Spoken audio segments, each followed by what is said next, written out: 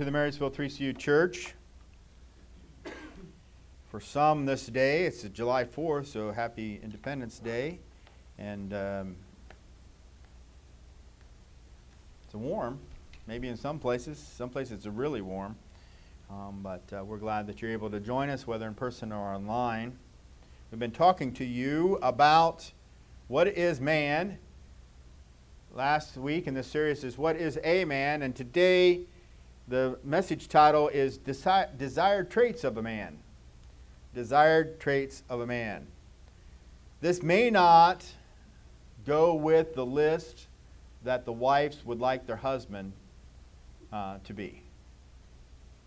It's not the desired traits that the wife has for her husband. It's not the desired traits that women have for men. It's the desired traits of a man that we find in Titus chapter 2. Titus chapter 2. Now, interesting in here, we'll also find some passages that talk about some desired traits of women. I might not spend a lot of time there. I might. But we will just see which way the Lord leads us.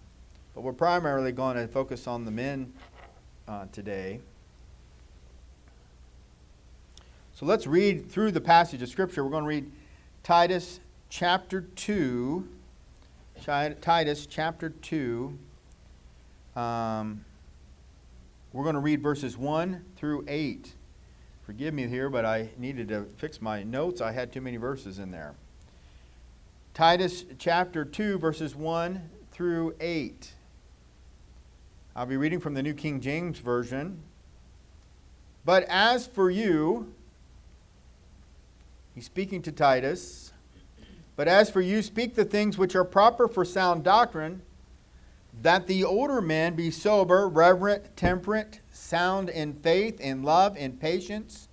The older women likewise, that they be reverent in behavior, not slanderers, not given to much wine, teachers of good things, that they admonish the young women to love their husbands, to love their children, to be discreet, chaste, homemakers, good, obedient to their own husbands, that the word of God may not be blasphemed. Likewise, exhort the young men to be sober-minded, in all things showing yourself to be a pattern of good works, in doctrine showing integrity, reverence, incorruptibility.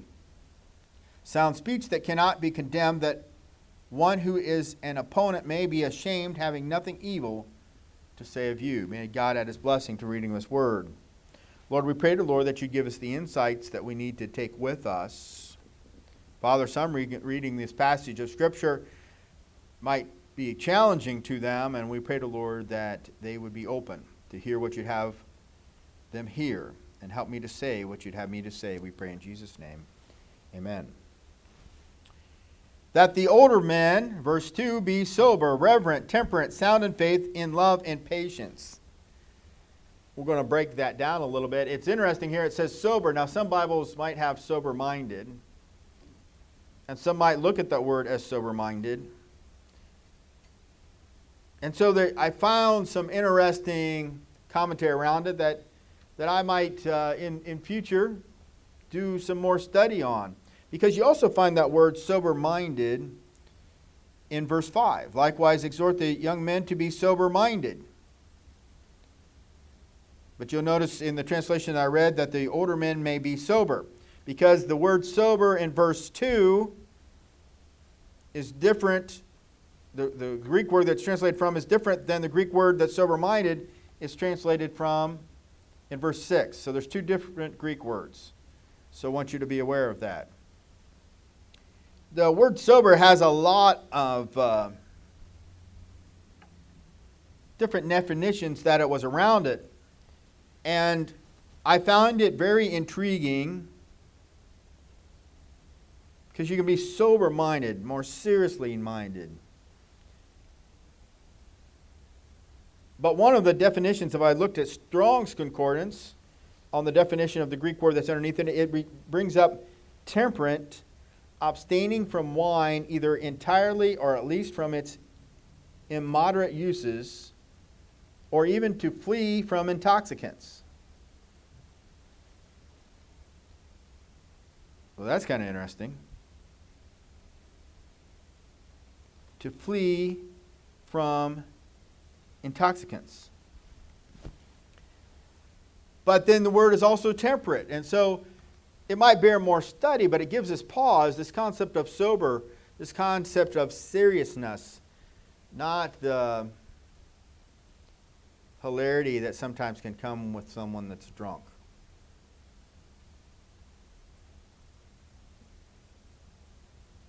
I'll let you kind of ponder on that a while, and we'll come back to it because it comes up again a little bit later in this passage, and we'll talk about it more then.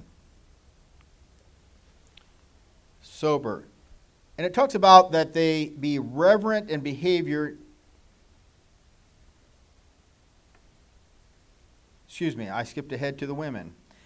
Well, it does say here that they be sober, reverent, temperate, sound in faith, in love, and patience. There's a dignity. And it was interesting, I looked someplace and they thought the older men was about when they got to 40. Of course, it might be that time period, right, and life expectancy. But that as men mature, they should come to a point that they have a certain level of dignity. At some point, men, we need to grow up, right? We should have a certain soberness, a certain seriousness. We should have that just by the way we present ourselves. There's a certain level of dignity, that there be honorable. In some cultures, I don't know if it's true in ours anymore, but in some cultures there's this concept of respecting your elders. We used to be trained that, but we respect our elders, but the elders need to be honorable and worthy of that respect. Now, clearly, being the town drunk does not fit this slot, right? Clearly, that doesn't fit. Watching Andy Griffith reruns and seeing the guy that was the drunk there and was always in the jail, that's not the honorable part. Even though it's kind of funny, that actor later did some things with Focus on the Family on some of their voice characters that they did. He was Whit on Whit's End. It was the same actor. Maybe you didn't know that. But so he was playing a part. He was playing a part. But yeah, that's Whit's from Whit's End on Focus on the Family. But if that helps you think of it, that's not the sober-minded that we're, the soberness that we're thinking about. We're not talking about the reverent, the dignified portion of there. And they're also supposed to be temperate. Temperate. This is this concept of moderated. They have to be balanced, sound in their faith, consistent in their faith, and in love, and in patience. And that patience there is a steadfastness. Now, how do we paint this whole picture? I threw you a bunch of definitions. That self-controlled is that balanced. They're temperate. They're even. They're sound. So they've gotten to the place that their doctrine is sound. They're not a wishy-washy doctrine. They know what they believe in. They know what they are, the doctrine is, and they are presenting that in the way they live. And they're doing it with some soberness, with some purpose. And they're honorable. And so that's this picture of the older men. That the older men in the church should be dignified, moderated.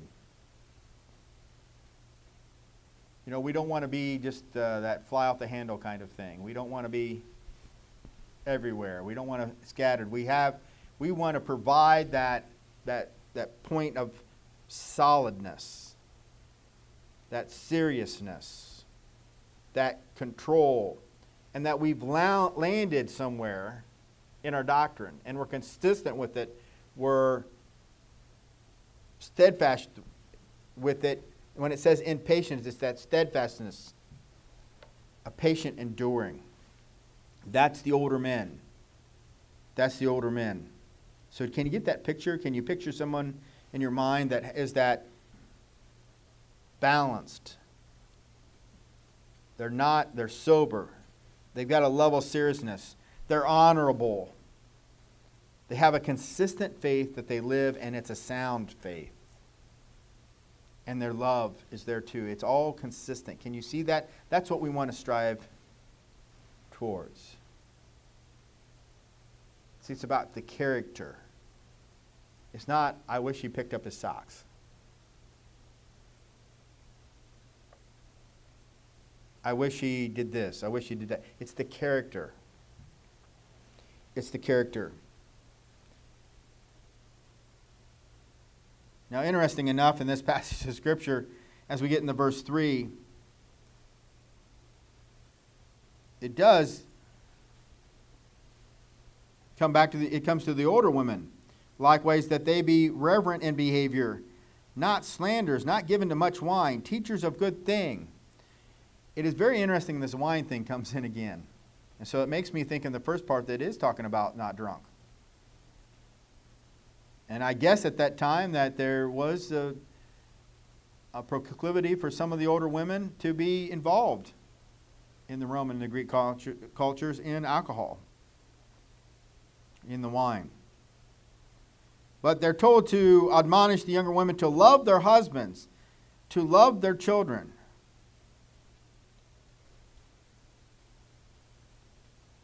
Now, I'm not going to, again, this is on the men, but boy, it's very interesting that they had to teach them to love their husbands and to love their children. Some of you, the moms that I know, what do you mean? Not love your children. Today's society, I know that there's a lot of divorce and things like that, but to have to teach them to love their children, it kind of makes you wonder what in the world was going on.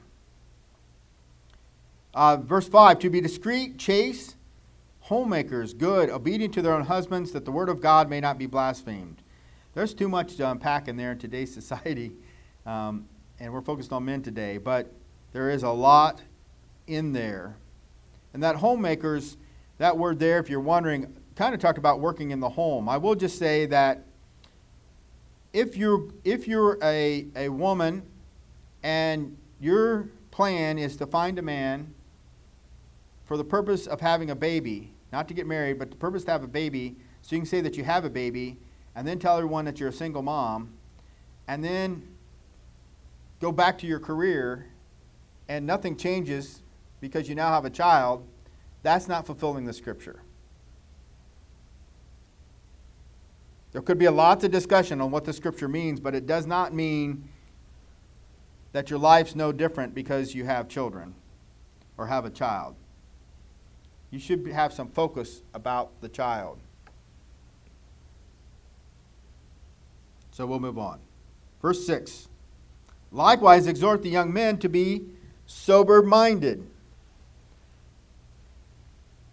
So it's interesting that the young men are to be sober-minded, but he does lay on this expectation that there should be a level of maturity as you move towards being an older man, that you should be sober-minded. There's a point that as a man, that it's time to get serious about being a man. Sometimes the question becomes, when do you become a man? If I'm speaking to young men, maybe teenagers, in different cultures, there's certain rites of passages. There's certain situations, certain activities they have to go through to become men. But the admonition here is that the young men be sober-minded. They should stop being children and move to adulthood. They should grow up. The responsibilities and expectations for them is not the same expectations for an older man, but the older man should be that example and teach the younger men and lay that example out there. The older man is that honorable, solid in their faith, solid in their love, persistent rock, I guess I would say, that anchor. I would submit to you that, men, if we can be consistent in our love, consistent in our faith, and be sober-minded and honorable, that it gives an anchor for our family to come back to. An anchor that when they drift around in life and have their own issues, or as using some sailing terminologies, maybe put up the wrong sail or head the wrong direction, they have something that they can go back and count on. That we're solid, that we're persistent, that we're honorable.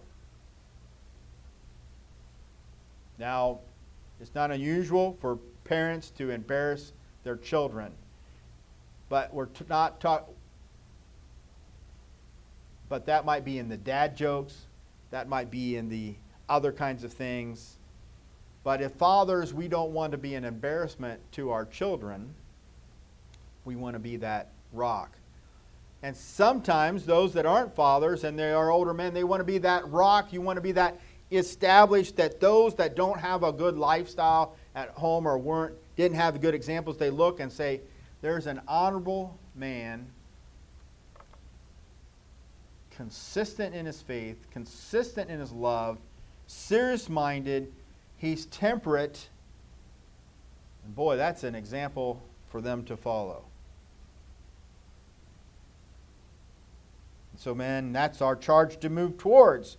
But young men, you need to start getting serious, and you might have already, about your roles in life. You need to get serious and be sober-minded in who you build your relationships with. It has consequences. It's not all fun and games. Those relationships can tear you down and affect your family and you and your future family throughout life. You need to be sober-minded and consider these things as the games are over. Yes, we need to have fun and things like that, but you need to take responsibility for your activity.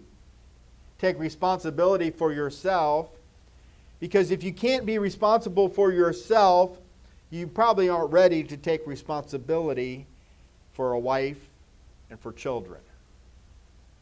You need to be sober-minded. So that means that you don't do those activities that will cause you to have a child or cause you to have a wife and child too soon. Be serious. Be sober-minded.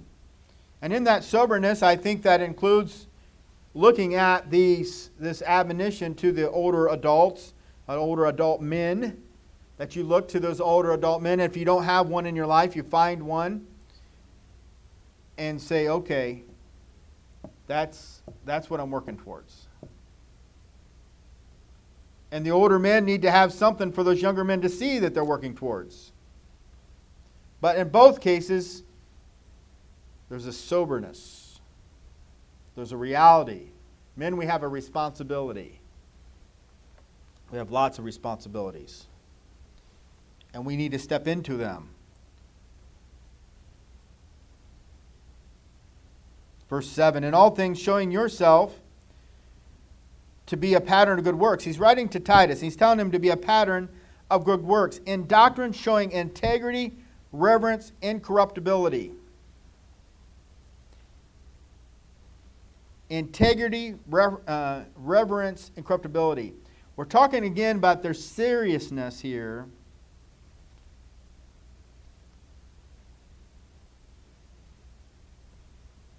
There's this that we have to be,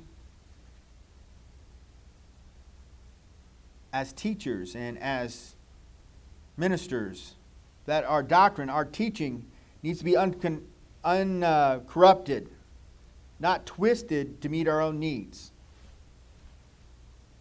How many times have you turned on the TV and you look at a preacher and they're telling you all kinds of things? It really, really bugs me that the only way that you can have prosperity,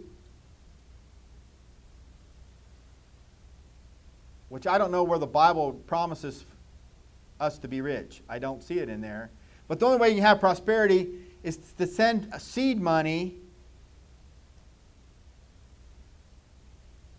to their address. Send the $1,000 to them. They would have more integrity if they said, send the money, this seed money, to that ministry over there. They'd have more integrity to say, listen, there's some people without food in Africa. The seed money for today, and I don't believe in the seed money thing, so don't get tripped up in this. The seed money for today, because they're on TV, all you need to do is send your seed money, you send it in,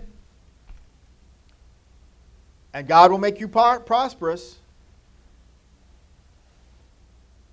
If they had you sending the seed money to somebody else, it would have a little bit more integrity. But the only place you can send the seed money is into the person that's telling you to send the seed money, while they sit up there with their big fancy gold rings and their big watches and their nice suits, and everything just really bugs me. It really bugs me. It doesn't seem to fulfill this concept. It feels like when you watch the scriptures gets twisted to fulfill that need. They'll pull one verse out and say these kinds of things, and everything is spiritualized, and they just go so hard. They go so hard, and they go after it. That's not what he's telling Titus here. He's to be an example and a pattern of good works, showing integrity, reverence, incorruptibility. He's serious about what the Scripture says. He's consistent with he's sincere about it. It's important to him, and he doesn't twist it. And it's sound, it's healthy, it's fit together, it's established, is what it says in verse 8. Sound speech that cannot be condemned, that one who is an opponent may be ashamed, having nothing evil to say of you. So that when they come after you for what you're preaching, you're like, it's right here in the Bible. It's consistent, it's true, it's what I've been saying. It's no different. And so it tends to shut them up so they don't even start talking. So what were we saying? Men, be sober. Men, be balanced. Men, be dignified. Have some self-control. Be purposeful in what you're doing. We don't want to fly off of the handle and be this, they never know what they're going to get. I think it's important as husbands that your wife be able to know, I know what he's going to say. Because you've been consistent. The children, I know what he's going to say. Because you've been consistent. A household in which the father or the husband is inconsistent, no one will know how to stay connected. No one will know how to stay in a good place. They might try really, really hard to make him happy. Try really, really hard to get along with. But they don't know which person they're trying to get along with because it gets moving around.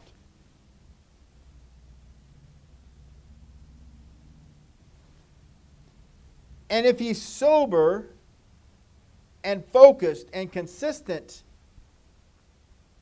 he's diligent in trying to look out for his wife. He's diligent in trying to look out for his children. He's intentional.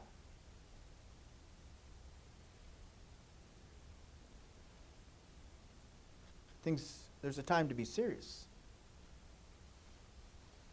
Now we can be probably too serious, but I think in today's culture we tend to be too much on the how much can I get and how much fun can I have. You got to do your work first. You got to take care of those around you first. You got to be who you need to be first. And then you can do those other kinds of things.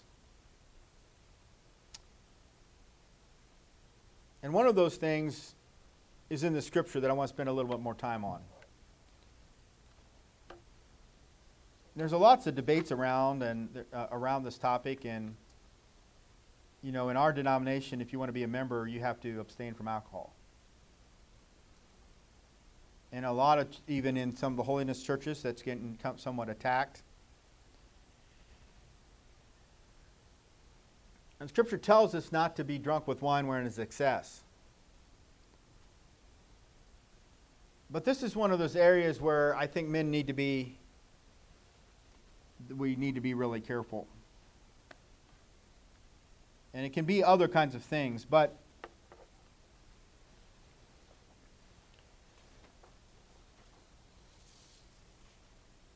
when we look at this concept, there's those around drinking alcohol for Christians. Those that say that we're able to do it, and the Bible doesn't say that you can't drink, but it certainly says not to be drunk. And you've heard the old saying, my grandfather had this saying too, but if you don't take the first drink, you don't have to worry about the second. But what is it about alcohol that so many people want it? They want to make sure that they can be in church and still get their alcohol. What is it about the alcohol? Because alcohol is one of those things that you can take the same amount of alcohol, drink the same amount of alcohol, and depending on how much food is in your stomach, it can make you drunk one time and not drunk the other.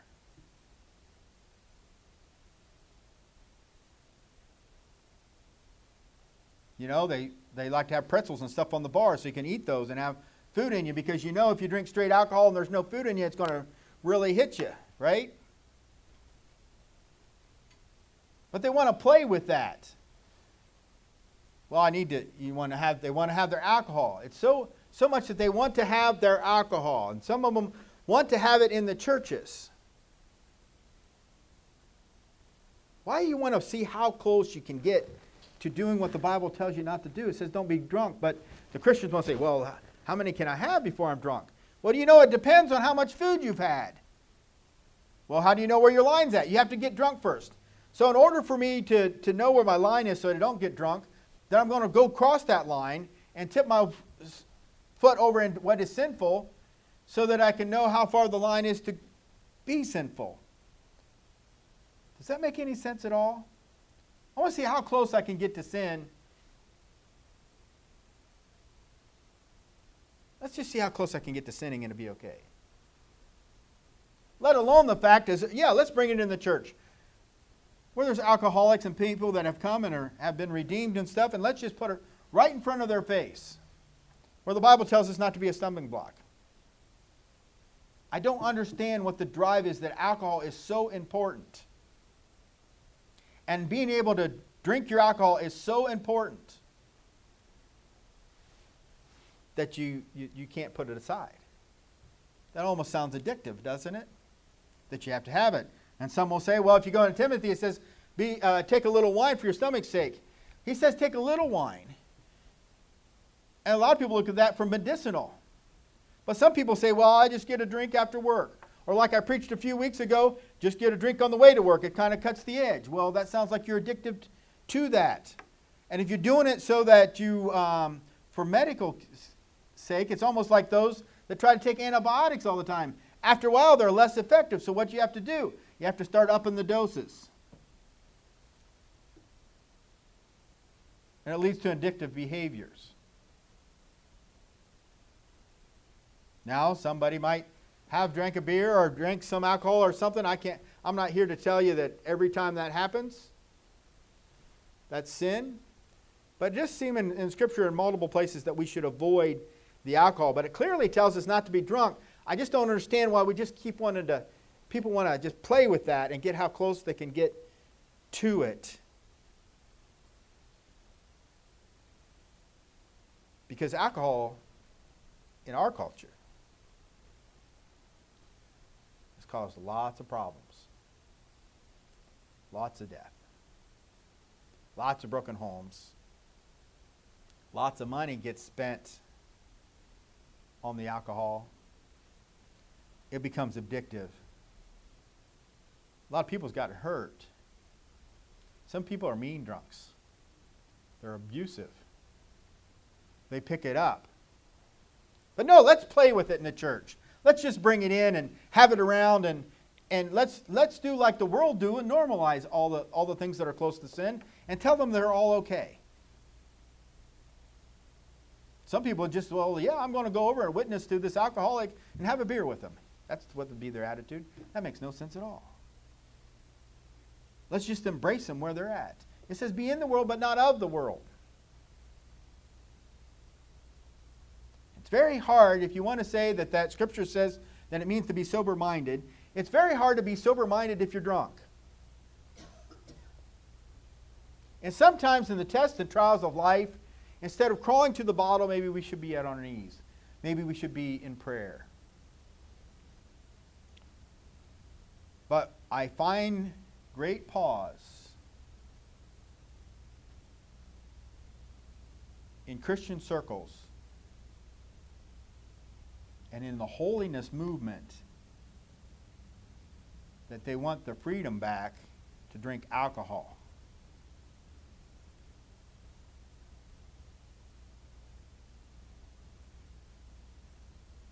In a culture that wants to smoke pot, get away from everything, people are in search of answers. People are in search to solutions to their problem.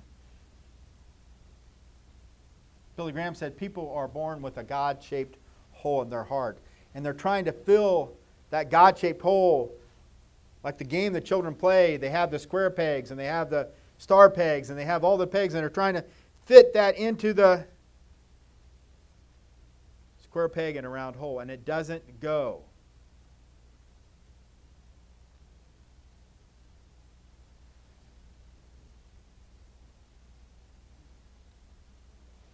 Men, we need to be serious. We need to be temperate. We need to hold fast to love, sound doctrine, be balanced.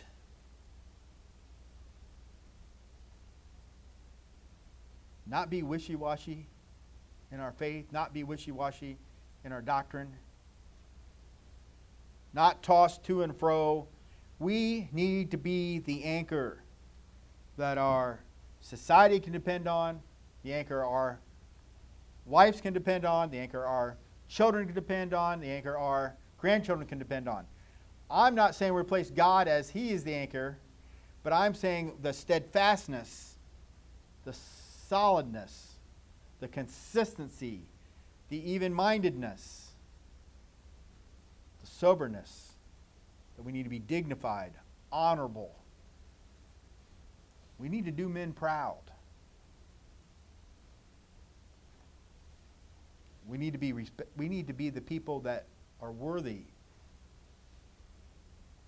of respect, worthy of honor. We basically need to grow up. We need to grow up in our faith. We need to seek out the Scriptures. We need to be all that we can be in God. Like being Christian Marines, I guess. Onward Christian soldiers. Marching as to war. Let's be standing together. Father God, I pray as we contemplate these things as men and we consider who we should be, help us to mature, help us to grow up, help us to be serious about life, serious about our walk with God, to take on the responsibilities that we have, to be sound in our doctrine, to be sound in our faith, to be sound in our love, and consistent in them. Lord, help us not to pick up alcohol as our God. Help us not to pick up other things that might distract us from our responsibilities. Help us not to try to get as close to sin as we can. Help us not to run from you. Help us to be honorable men, respectable men, consistent men, balanced in our approach to things. We don't have to be middle of the road, but we don't have to fly off. Be one way and then the other. Help us, to Lord, be an example to those that are younger, and those that are younger, help them to aspire to be serious about their walk with you. To see and locate the positive examples, the scriptural examples of what it means to be a man, and to seriously take on that responsibility and to grow up. Help us to grow up in our life. Help us grow up spiritually and in our knowledge of you. We pray these things in Jesus' name. Amen.